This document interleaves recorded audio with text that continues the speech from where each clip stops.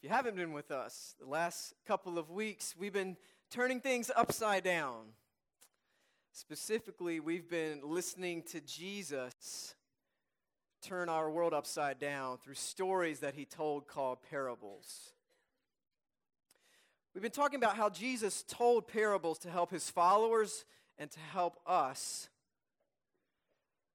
live right side up lives in the kingdom of God, wherever and whenever God's will is done on earth as it is in heaven. And so Jesus' parables take what we think we know about the world, how we've been formed to live in the world, and turn it upside down so that we might live right side up in the kingdom of God. Last week, we explored the parable of the sower and how the parable turns upside down a world of scarcity and invites us to live with a generous God in a kingdom of abundance. And today we look at another parable about seed. To be converted, in order to be converted from a world of big to a kingdom of small. Let us pray. God, open our hearts and minds to your word for us this day. We pray that it would take root there, grow us, and transform us so that we might bear fruit for your kingdom. We pray in Jesus' name. Amen.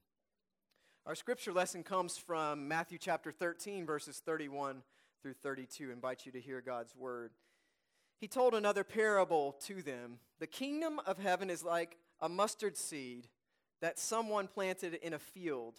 It's the smallest of seeds, but when it grows, it's the largest of all vegetable plants. It becomes a tree so that birds in the sky can come and rest in its branches. This is the word of God for us, the people of God. Thanks be to God. Well, the first question that I had after reading this parable was, so exactly how small is a mustard seed anyway? So I did what I thought any logical person would do. The first place I went was to my refrigerator. And I pulled out the mustard bottle. I'm not talking about that bright yellow mustard. I'm talking about like spicy brown mustard. Because in the back of my mind, I'm like, doesn't it have like small pieces of mustard seed in it? I don't know if that's like ground up mustard seed or if it's spices, but that was where I went first. Needless to say, mustard seeds are very small, okay? Whoever keeps track and measures such things says that a mustard seed is 1 millimeter in diameter. 1 millimeter in diameter. That's really, really small. Like, it's hard to conceive of something that small being able to accomplish anything being planted in the ground, right? I mean, in my mind, you would think that something that small planted would just get totally overwhelmed by the weight of the soil. The second question I had was, okay, well then how big is an actual mustard plant? Well, the kind that grew in Palestine, where Jesus lived, averaged between 4 and 5 feet in height. 4 and 5 feet in height. You know, that's really not that big either, considering that Lebanon cedars, which also grew and were native to that area, grew upwards of 130 feet tall. Now, the mustard plant apparently grows wild and germinates very quickly. Pliny, Pliny, was a first-century naturalist, and he described the mustard plant like this. He says, it grows entirely wild, though it is improved by being transplanted. But on the other hand, once it has been sown, it is scarcely possible to get the place free of it, as the small seed, when it falls, germinates at once. So it sounds like first-century kudzu, in other words. The kingdom of heaven is like a mustard seed that someone took and planted in the field. It's the smallest of all seeds. When it grows into the largest of all vegetable plants. It becomes a tree so that the birds of the sky come and nest in its branches.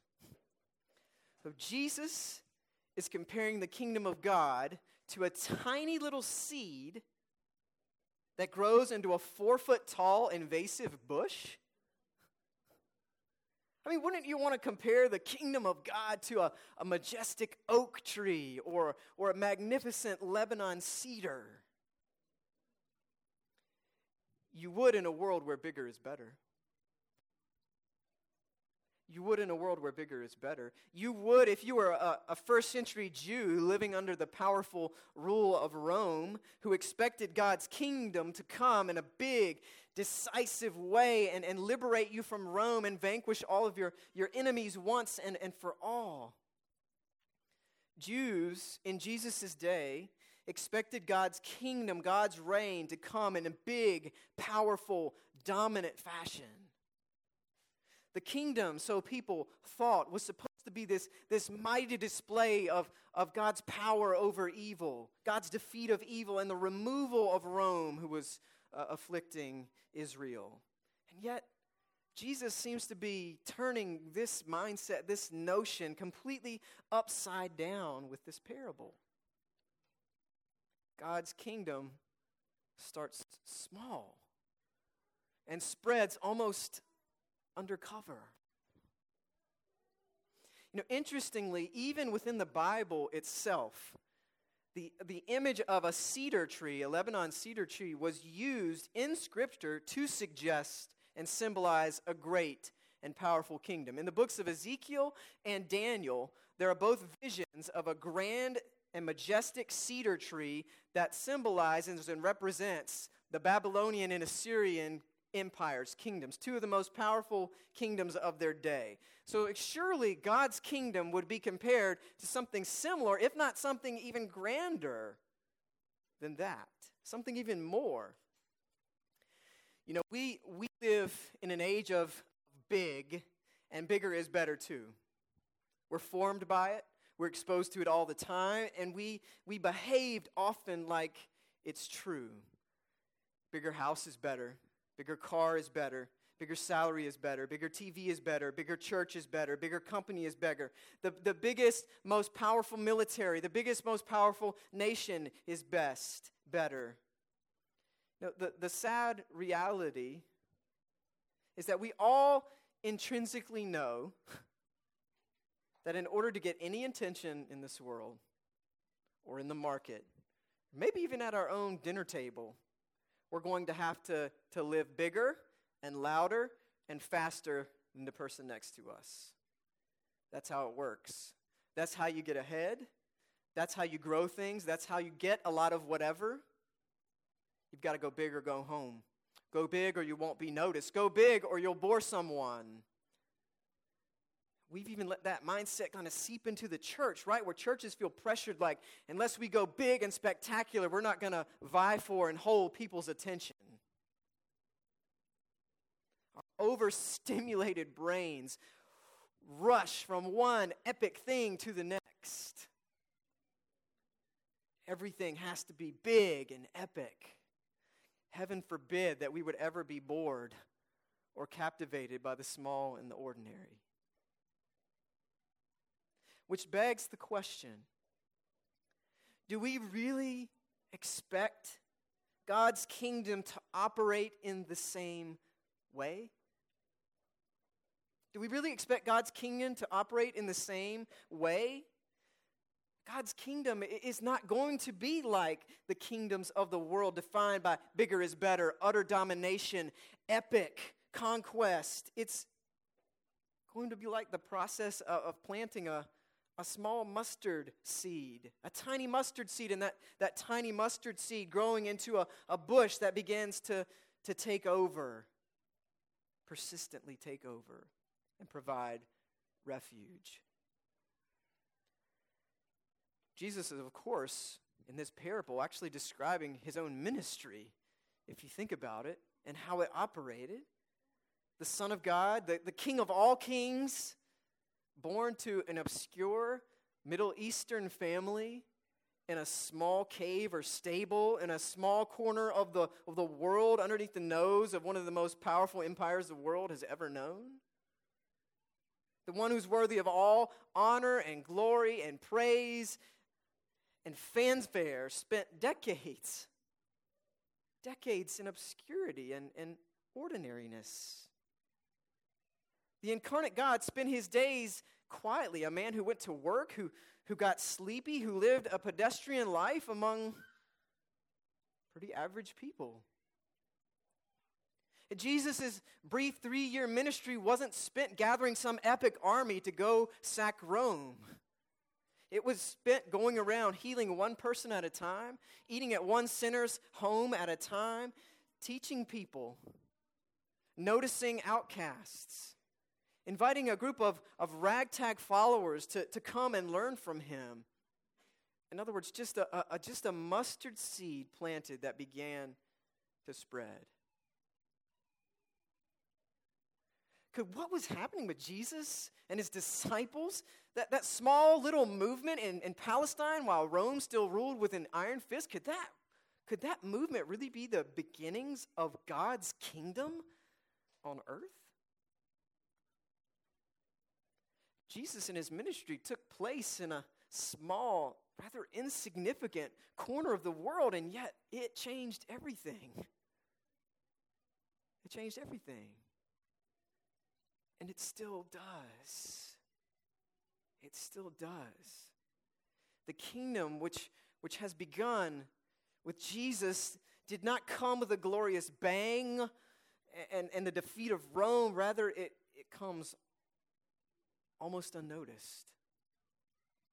But everything that was needed, all that was necessary, is already there. All a mustard plant needs to begin is a small seed. All the kingdom needs is just a small act, ordinary obedience, day-to-day courage, doing justice and practicing kindness, and before you know it, all heaven starts breaking loose. All heaven starts breaking loose. And growing right under our noses, right when the world is looking for big and for epic. You know, when I lived in Rocky Mount, there are 2 things you could basically count on in every yard: a gigantic pine tree and an azalea bush. Like that's there's a lot of things about Rocky Mount, but you'd be safe to think pine trees and azalea bushes. Okay, the pine trees, 100 feet tall, massive pine trees, and azalea bushes, 3-4 feet, maybe if it's an old, a big one, maybe 6 feet tall. And the interesting thing was they were almost always, azalea bushes, almost always planted at the base or in the shadow of a pine tree there. And it always struck me, right, that size contrast of the pine tree and the azalea bush. Sometimes I want God's kingdom to be more like that pine tree. Massive, big, towering, majestic, dominating the surrounding landscape. I want God to do something big and decisive and to do it now. And so often, that's what I look for. I pay attention and look for big pine trees when God's kingdom is operating more like the azalea bushes in the shadow of the big pine tree. Jesus' parable challenges us to see that.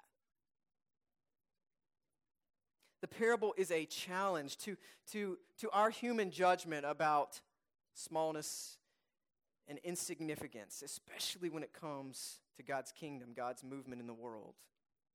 No one should be put off by what seems small and unimpressive. Like any tiny mustard seed that grows into a plant, so the kingdom of God is present even if small or hidden or unnoticed or ignored at first. It was, after all, a small group of Jesus followers who trusted with their very lives that Jesus rose from the dead and met daily and blessed others and preached the word and shared what they had together, did life together. It was, after all, small but important choices made by some farmers to let runaway slaves stay in their barns or their houses as a part of the Underground Railroad. It was a tiny village of Les Chambon, France, that in the shadow of Nazi Germany sheltered and hid thousands of Jewish children in World War II. It was Rosa Parks, whose small gesture of not giving up her seat on the bus in Montgomery, Alabama, that helped launch the civil rights movement. It's helping kids with homework after school so we know they have a chance to make it. It's creating a space for families to belong, to become, to bless in an extended family together. And God's mustard seed kingdom advances and comes. When a child reluctant to go to church experiences God's love in the kids' church leader. When a youth experiences the presence of God in a neighbor serving on a mission trip. When an estranged family member's forgiveness reunites a torn apart family. When an employer takes a chance and hires a man with a felony on his record, giving him dignity and another chance at life. When a man leaves water in the desert for migrants fleeing their home countries. Every time that we make a small choice toward justice, seek to share instead of hoard. Extend mercy to those around us, kindness to those with whom we disagree. Every time that we say, I forgive you, God's mustard seed kingdom comes. And nothing ultimately can stop its spread. So maybe, just maybe, the place of God's kingdom is the small moments. Like a small piece of artwork on my mantle says, pay attention to the small things in life. For one day you'll discover they were the big things. Maybe that's how God's love is slowly but surely invading our hearts and this broken world. So don't underestimate the smallness of a mustard seed or the small beginnings of God's kingdom. Jesus said that with faith the size of a mustard seed, you could move a mountain. Living right-side-up lives means that God's kingdom is more like a mustard seed into a mustard plant than a mighty oak or majestic cedar. It's pervasive, not dominant. A small seed that grows into a big bush that you can't get rid of, that provides shelter to birds of all kinds. Yeah. I think back to what Pliny said about the mustard plant. When it has once been sown, it is scarcely possible to get the place free of it. Amen. May it be so with God's kingdom. In the name of the Father, Son, and Holy Spirit. Amen.